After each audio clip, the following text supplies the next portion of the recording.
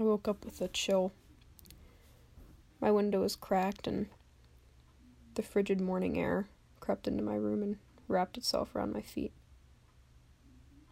It's so strange being home after so long. Your perception of things change, your understanding. I feel like a visitor here now, rummaging through cabinets, salvaging stale bread, and scraping at the bottom of the peanut butter jar. I've always been afraid of the dark. You know, it started when I was young, obviously, and these things usually get better over time, but it feels much worse now, much more real.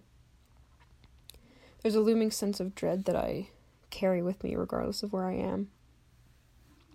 I always have this strange feeling that there's someone waiting for me around the corner, in the closet, down the hall, in the corner of my eye. Things move sometimes. Like if I look too long at something, like this pile of clothes at the foot of my bed, with an indeterminate bump at the top. It grows, rises. I wish I were exaggerating, but as I speak, I can see this black bulge standing. In my head, I can see it lurching towards me.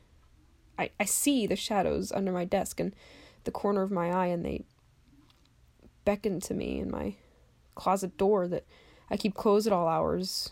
When was the last time I opened it? What eyes have snuck behind it to watch me? To wait for me to fall asleep? If I look out my window, what will I see? A field. The garden that's yet to recover from the winter. The landowner's shed, where the cats flock at night. And the long, rocky path out to the main road, mainly shrouded by brush. You know, I don't remember having a window here in my room.